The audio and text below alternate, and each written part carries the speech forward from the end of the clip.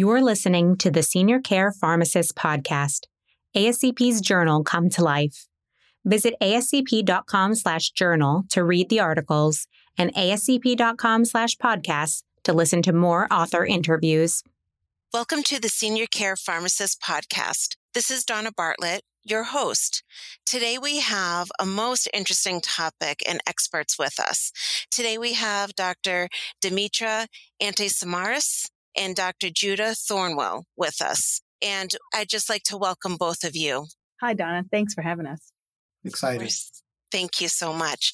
So just to tell all of our listeners about our guest today, Dee, she is the associate editor of the Senior Care Pharmacist and also an associate professor at the University of Louisville. And Judah is an assistant professor at the University of Louisville. He's also, at the time, he was a principal investigator of National Science Foundation Rapid Alliance study that we're going to be entering into our discussion today. And he's also the CEO of Intrinsica Global Investigator. So welcome both. And I would love to hear more about your backgrounds and what you're doing. But first, I do want to tell about the editorial and the study that we're going to be talking about today. First is the Senior Care Pharmacist editorial from the November 2022 publication. And this is from Dee, and it's looking for disruptive shifts in population health, present opportunities for pharmacy. And the other study that we're going to be reviewing is a study that both of you, Judah and Dee, that you are both a part of, transformational strategies for optimizing use of medications and related therapies through U.S. pharmacists and pharmacies, findings from a national study. And this can be found in the Journal of the American Pharmacists Association. So just some great articles that we're going to be speaking on today. And really what I'd love to know, first of all, not only about yourselves a little bit more, but can you also just explain population health and maybe how this differs from public health? I know I had to do a little bit of reading on that. Yeah, I guess I'll let Judah start because he can explain a little bit about his background and knowledge and his expertise in population health. So happy to do that, Dee. So public health originally started with, looking at disease transmission through water or through air, and then healthy air and healthy water. And we all think of our public health department, making sure that our food and restaurants are safe. But in the last 20 or 30 years, the whole field of public health has evolved and is continuing to evolve very quickly into this broader space that we call population health. And population health looks at everything that affects a person's health.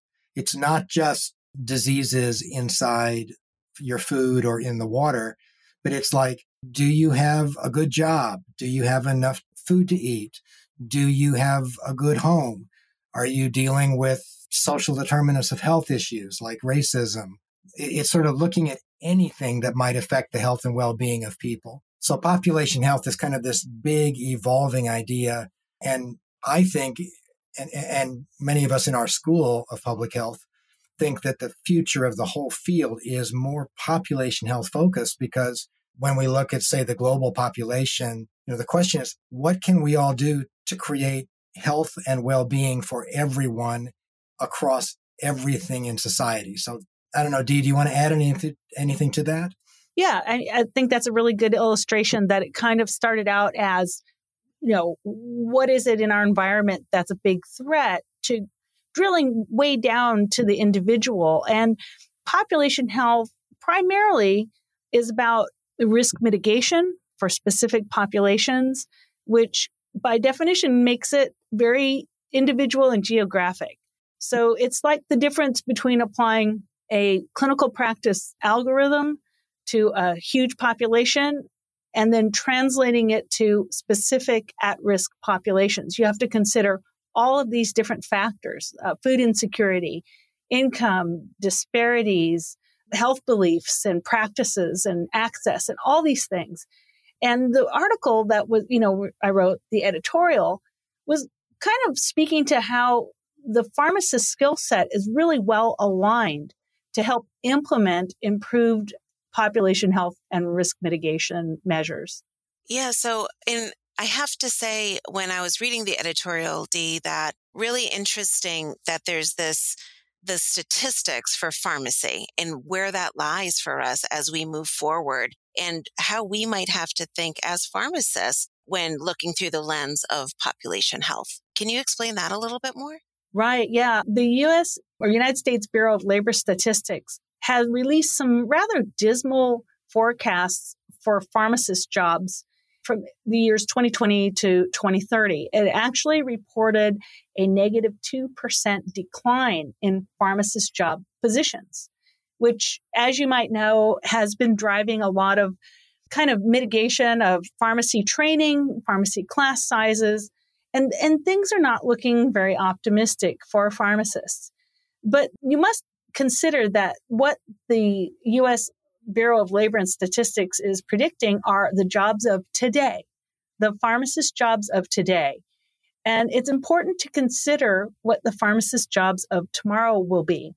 And when I was asked to write this editorial about, looking forward in pharmacy, it was just after Judah, myself, and our team had completed the National Science Foundation Rapid Alliance study, which looks at how the pharmacy sector can help improve population health, but specifically medication management. And that study really kind of brought to light the many different ways that pharmacists interact in population health, including accessibility to vaccines during the COVID pandemic, accessibility to chronic disease medications at a time when the health facilities were closed down. People could not go in and get their refills. And Dr. Thornwell, or Judah, really brought to bear some very interesting perspective. And I'd like to ask if he could explain his expertise in health science, health systems, collaboration science, economics, and many things. So my expertise, probably the simplest way to think about both my PhD and the research I do, is I'm like a collaboration scientist. And the question that we deal with in collaboration science and healthcare is, how do we move from a world of very siloed organizations where every group is doing their own thing to a world where we interconnect and work together collaboratively? And how do we make that transition? Well, obviously, in the last 20 years, the last 10 years, the factor that's driving change and driving collaboration is digital technology. The fact that we can get on a Zoom call, or we can share information through electronic health records, or we can interconnect health information systems through health information exchanges or through national standards.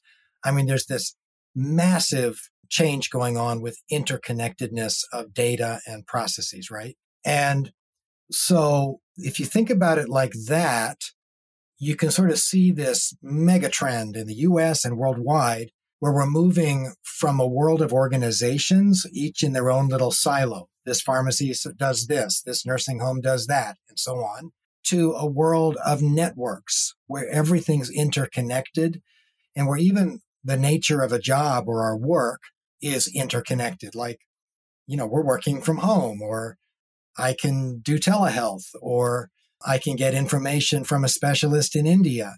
Like, the world is changing so quickly. So that's been my sort of special area of expertise. And the book we wrote on population health laid out a lot of these megatrends.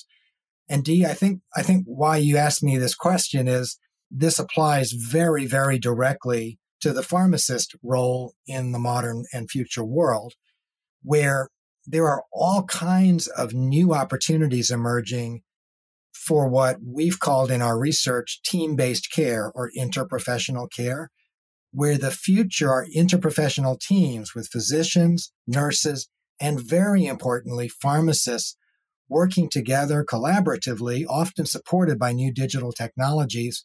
And the whole paradigm of care is shifting from a physical location-based model to this more networked-based model. So that's the mega trend, I think. Dee, was that kind of what you wanted me to talk about a little bit? Yes, because when you look at the Bureau of Labor Statistics prediction that the pharmacy sector is going to lose 2% of their jobs in the next decade, it kind of reflects a stubborn problem that the pharmacy sector has been in for a long, long time. And that is those silos that we've discussed. And there are so many wonderful peer-reviewed scholarship reports of the importance of pharmacist contribution, the skills that pharmacists can bring to bear, especially medication management.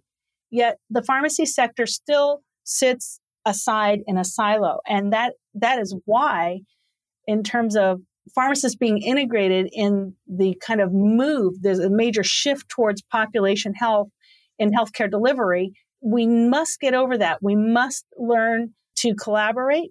And we actually, I think, need some help from collaboration science experts to do that. Absolutely. Dee, I've got one other comment there. One of the findings in our study, so we worked with most of the national associations, APHA, ASHP, NACDS, et cetera. We actually worked quite closely with ASHP. And one of the findings was that in the inpatient and health systems environment, there's a lot of growth in these interprofessional care team models. And there's actually a lot of evidence that in these inpatient settings, you can create new value that can actually create new revenue streams through value-based care contracts, ACOs, this kind of thing. And so as the world is shifting towards, away from just volume towards value, that was a model where we saw growth. And so one of the questions is whether we might actually see continued growth in pharmacy jobs, but more in these integrated care settings. And that would extend even to nursing homes. And, it's how do we put the person in the center of the care processes that are involved? So that was my final thought on that. So I just love the information both of you are providing, and it's exciting. It really has to be looked at an exciting time for pharmacy and for pharmacists, and to move forward with, change is scary, but change can also be really wonderful too, and really open up some doors. And hopefully, we can break down some of these silos and work together more so, and see that in education, as you guys I'm sure experience too, is the whole push for that interprofessional education too. So hopefully we have been trending in that area in setting up students and future pharmacists to work in these groups. So it's exciting to hear what you're seeing, and exciting to see what we're teaching too. And I just would point out that pharmacists have demonstrated that in interdisciplinary and interprofessional teams, in working on population health problems, they're batting 1,000. In our editorial, we pointed out that an example would be the New Mexico Department of Health. Fairly rural state. They relied on embedded community pharmacies to administer treatment for tuberculosis. Mm-hmm. And they had a 75% completion rate. And because our audience are pharmacists, you could understand that is not to implement. But it's that relationship that pharmacists have with the patients, with the communities. And it's, again, very local in culture and ecosystem. So there's lots of evidence that we can do it and that we're good at it. And so as the reimbursement system shifts towards population health, and what I mean by that is a shift away from fee-for-service and episodic care to outcomes-driven care. Yes. And Dee, I think you talk about that too in your editorial when you're talking about the trajectory towards population health and how it's focused on that healthcare delivery. And you talk about some of these things like the outcomes, but also avoidance of hospitalizations and institutional care and preventative care. And I know even for me and many of us on the geriatric side of things, we're looking at continuing preventative care in our older adults and making certain that they're optimizing their medicines and only on medicines that are necessary. But we're looking at this throughout the whole spectrum. Could you tell us more about the trajectory towards population health? And I think you mentioned too that Judah is a force in that area as well. Yeah, actually, the little diagram inside the editorial kind of shows a trajectory it's a historical trajectory from the 1980s. 70s when everything was fee for service. So there was an incentive for episodic care, right? There was an incentive that, okay, every time you see the provider, somebody gets paid. And then in the mid 80s, they went to fee for diagnosis. Some of us remember diagnosis related groups, right? Where you got hospitalized for maybe heart failure. The hospital would be paid for that, heart failure episode, a bundled amount of money. And the sooner they could kick you out, the more change they kept, right? So they had an incentive actually to not deliver quite enough care. And with the Affordable Care Act, we had a more value-based care incentive, which got disrupted. COVID has not helped, but COVID has also revealed the vulnerability of populations who have fallen through the value-based care cracks, you might say. Sure. So the push towards population health and risk management is front and center right now. Would you have any thoughts about that, Judah? Yeah. I totally agree. Secondly, I remember Governor Mike Leavitt, former Secretary of Health and Human Services, said to me or a group of us in one conversation that it's hard to see what's going on because what we're talking about is like a 40-year shift, and we're halfway through the 40-year changeover from volume to value-based care. When you're in the year-by-year kind of stuff, it's very volatile, but the mega trends that Dee is talking about, I would argue 20 years from now, these trends will be playing out big time. And pharmacists should pay attention to that because that's where the future is going. Yeah. The second thing is Dee and I, our whole team, we were astonished in our study when we did the numbers and read the literature and said, there's $500 billion per year of excess spending because of medication non-optimized use. And this is causing hospitalizations, emergency room visits, and doctor visits that are costing $500 billion a year more than if we were optimizing it. We could not believe those numbers. Like we couldn't get our head around it because that's more money on the negative effects of non-optimized meds than we're spending on the medications to begin with, because that's like 350 to 400 billion in the US. So the other thing with value is as we learn how to get the purchasers, Medicare, Medicaid, the health plans, the big employers to pay for value, we should be able to see a shift where some of that $528 billion of excess spending can get managed. And you can imagine there's new jobs for pharmacists who are part of solving that problem, which then helps people get healthier, especially older people, because that's the biggest cohort.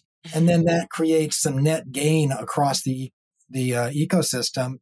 And that should, in a rational world, that should result in new jobs and opportunities to pay pharmacists for medication therapy management and all kinds of patient support, so that we're not sending people to hospitals when they don't have to go.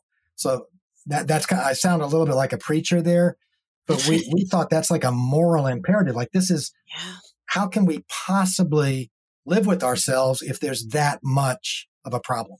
Especially juxtaposed against the fact that really no one pays for medication management in any meaningful way right now. And the result is that 500 billion, loss.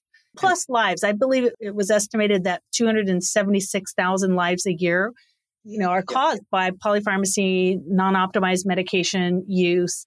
And that would rank medication misadventure, as they say, as the third leading cause of death pre-COVID. Yeah. And I would absolutely say the solution, like Dee said, what has to, like in our report, the number one thing in our study was we have to do payment and practice reform, and Medicare, Medicaid, and private pay have to pay for these value-added services by pharmacists.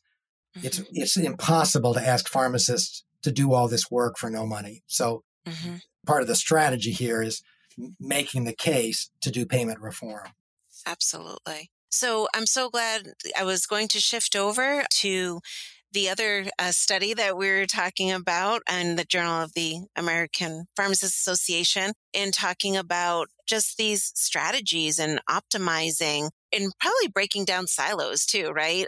And as to how pharmacists and pharmacies can become integrated in this changing world of healthcare that is necessary. So with that, you had mentioned, and we just talked about this a little bit, but this non-optimized medication therapies, and these stats are so staggering for us. But you also, if you want to explain a little bit more about what this study is and exactly what came out of it, but there's also recommendations that came out of this. And I would really love you to touch on or explain some of like the number one findings, if you will, of some of the recommendations that you came up with in this study.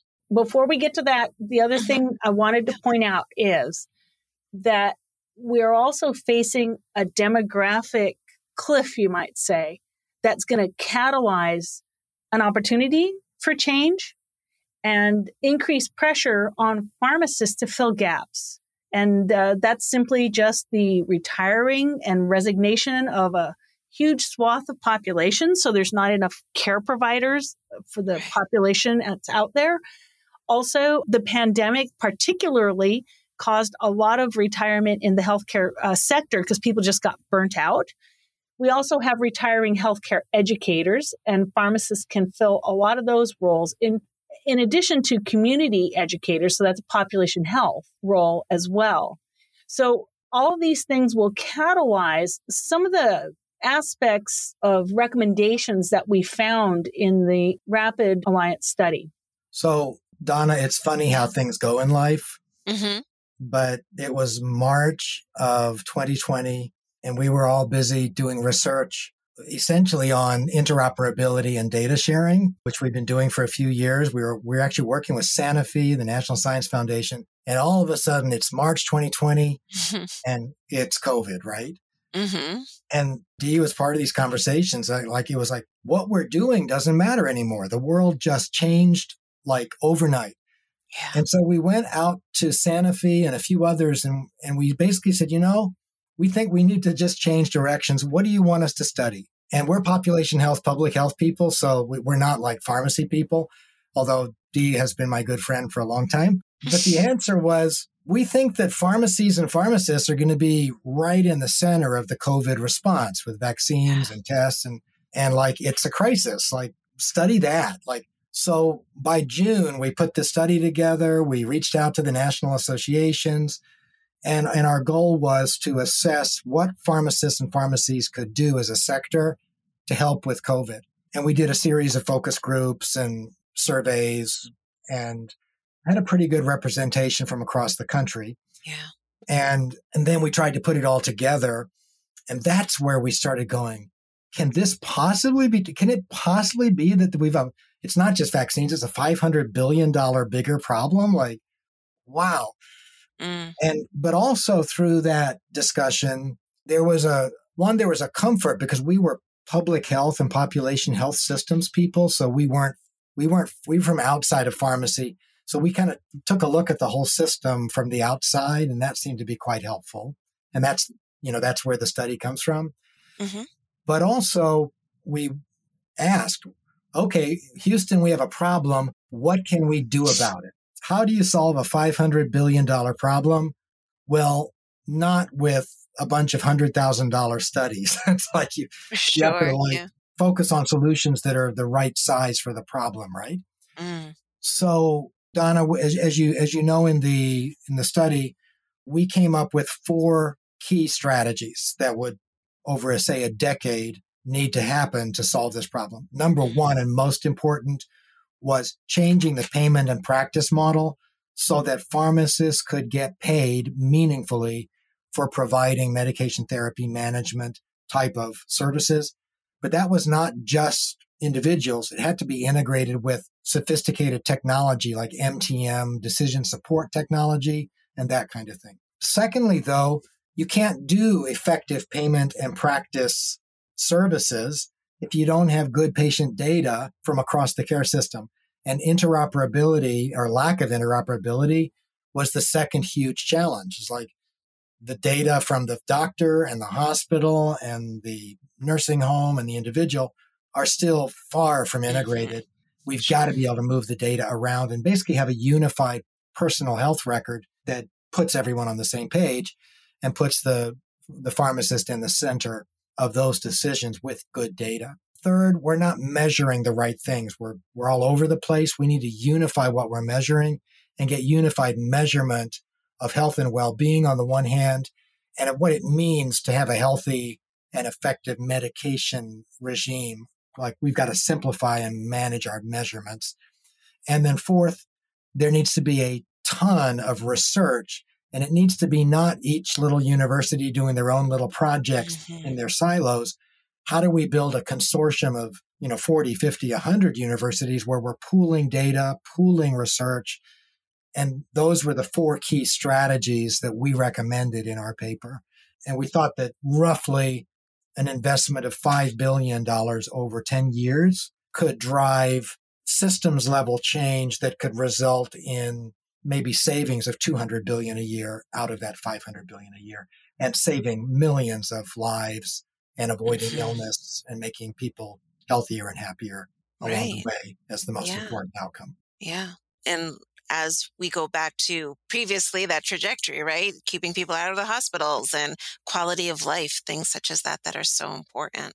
My eyes are wide open. I feel like they have been somewhat, but you've just really opened them today with some of these ideas and some of these statistics. It's staggering to hear these numbers. So now we've talked about like being in silos, if you will, and just curious about other stakeholders. And in your studies, like, were you able to think about maybe the next studies that have to happen in order to break down all of these silos, if you will, of all of these different healthcare providers? And like you said, even this 40, 50, however many universities to work on studies together. How do we break down those silos, whether it be geographical or whether it be, the healthcare disciplines that we're in? So kind of like, because the megatrends Dee was talking about, where interprofessional team-based care is the future and value is the future. So how do you get there, right? We concluded that it needed to be an all-stakeholder strategy, not a pharmacist sector strategy to solve this problem. So you have to have physicians at the table. You have to have nursing at the table. You have to have digital health technology people at the table. You have to have health plans. You have to have public payers and private payers.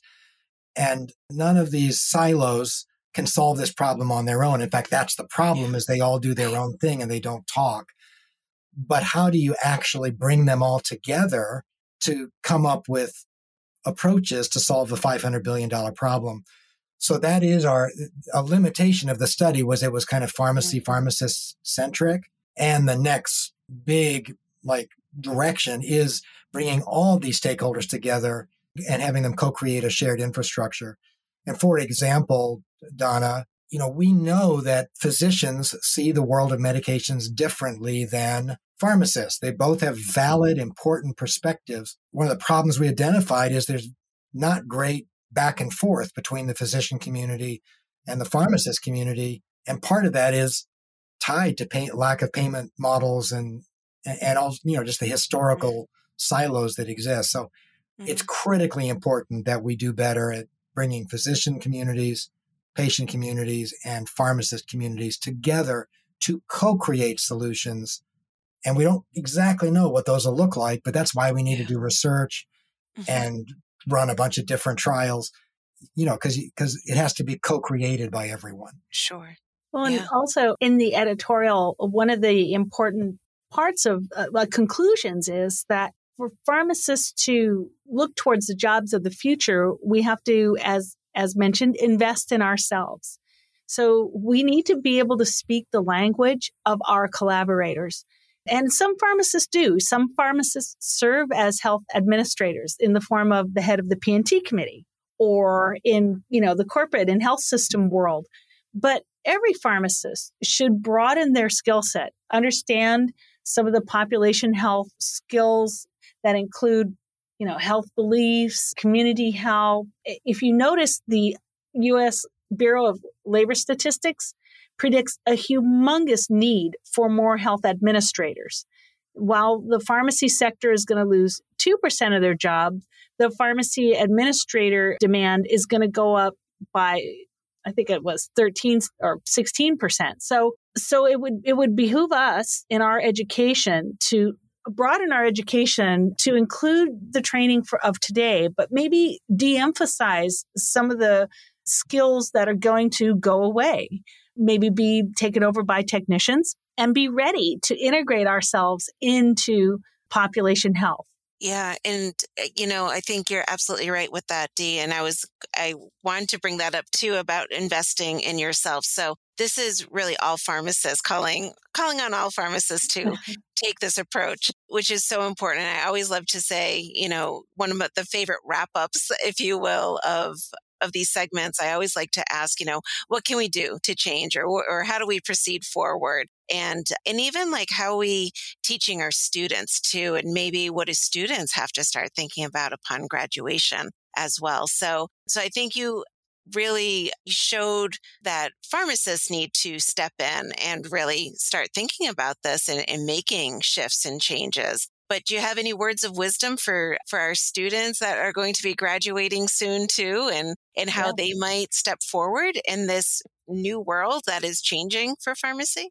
Well, a couple of things. I don't think that the statistics that we've presented, that 500 plus billion lost costs and 276,000 lives per year, is going to get any better on its own, because the number of drug products released to the market is only increasing exponentially. And of course, there isn't any dedicated incentive for medication management that's really kind of universal. So one thing you can count on is that this problem is not going to go away. But the other thing you can count on is if the healthcare system's shifting towards population health and risk mitigation, we should take it upon ourselves to either self-train or look for formal training in population health, public health, like work on an MPH, business, all the things that help teams deliver care, psychology, sociology. I know every student just really dreads the idea of more school. I mean, we dread the idea of more, residency time as well. But if you're going to invest this much in a career, you might as well anticipate what's going to happen next and innovation, and prepare yourself for it. Yeah, absolutely. And keep learning, right? I think we've all shown that in our areas, and it is something that speaks volumes, and you've got to be able to move forward and adapt, which I think is what we're all doing. And go ahead, Dee. Yeah. Imagine if you just picked up a second language, okay? Or if you already have a second language. Yeah. You already become kind of the facilitator to help at-risk populations. Mm-hmm. That's all. I mean, as simple as that. Yeah. Two other thoughts on that. Please. Yeah. Number one is I'm looking at a book here called The Great Upheaval, Higher Education's Past, Present, and Uncertain Future. Mm-hmm. And it talks about this mega trend where old style education, you go to school and get your degree. New style education is everything's online. You get badges, you get certificates. And so go learn stuff that you want to know using these low cost online resources that are just exploding everywhere. That's one tip. Another thing I heard is a number of pharmacists who are like dealing with this kind of uncertain environment. Mm-hmm. In the old world, you had one job and you went to it. But in the new world, it's the gig economy. It's flexible. We can work from home. We can work through our phones. We can work from Costa Rica. So I'm hearing that a lot of PharmDs and pharmacists, they might take on a 30-hour gig at a traditional pharmacy setting, but do some other kind of work that's virtual or telehealth, or get involved in some kind of population health or administration or business sides. The combination of very accessible online learning resources that are cheap and being able to do gigs and projects and contracts, mm-hmm. That's a way to learn, to get going, to do something differently. And you'll be amazed at the doors that can open when you are in a different part of the world. It's awesome. It's true. Well, I can't thank you enough for both of you being here and sharing this wealth of knowledge. But also, I just want to back up for a minute. And Judah, when you were talking about the shift in March of 2020, how many times do we keep our head down and just go, oh, we got to keep working on this but you guys shifted and you made changes according to like a drop of a hat as to what changes needed to be made. So thank you for recognizing and studying the wealth of pharmacies all throughout our country and pharmacists in our position. And I often think that pharmacists were a little bit of the unsung heroes of COVID, but they were really a very, very important part. So thank you for your work in that area and understanding that this is what we can all be doing in order to help each other. So I think that that's amazing. I do want to thank both of you, and I just want to close out by reminding our listeners of the work that you two have done and what brought us here today. So first is we have with us today Dr. Demetra Antimisiaris, who wrote the Guest Editorial for the Senior Care Pharmacist, November 2022 publication, Looking Forward, Disruptive Shifts in Population Health, Present Opportunities for Pharmacy. And then for the both of you for writing for the Journal of the American Pharmacists Association, Transformation Strategies for Optimizing Use of Medications in Related Therapies through U.S. Pharmacists and Pharmacies, Findings from a National Study. So I just want to say thank you to both of you for that, Dr. Judah Thornwell and Dr. Demetra Antimisiaris. So thank you both for being here today. Donna, it was our great pleasure. Thank you so much. Thanks. And I always like to thank our listeners too. I hope you learn just as much as I have. Read more and study more and take the advantage of everything that was stated here and continue to learn and grow in your profession. Thank you all so very much. This is the Senior Care Pharmacist podcast. This is Donna Bartlett, your host. Take care and be well. You're listening to the Senior Care Pharmacist podcast, ASCP's journal come to life. Visit ascp.com/journal to read the articles and ascp.com/podcasts to listen to more author interviews.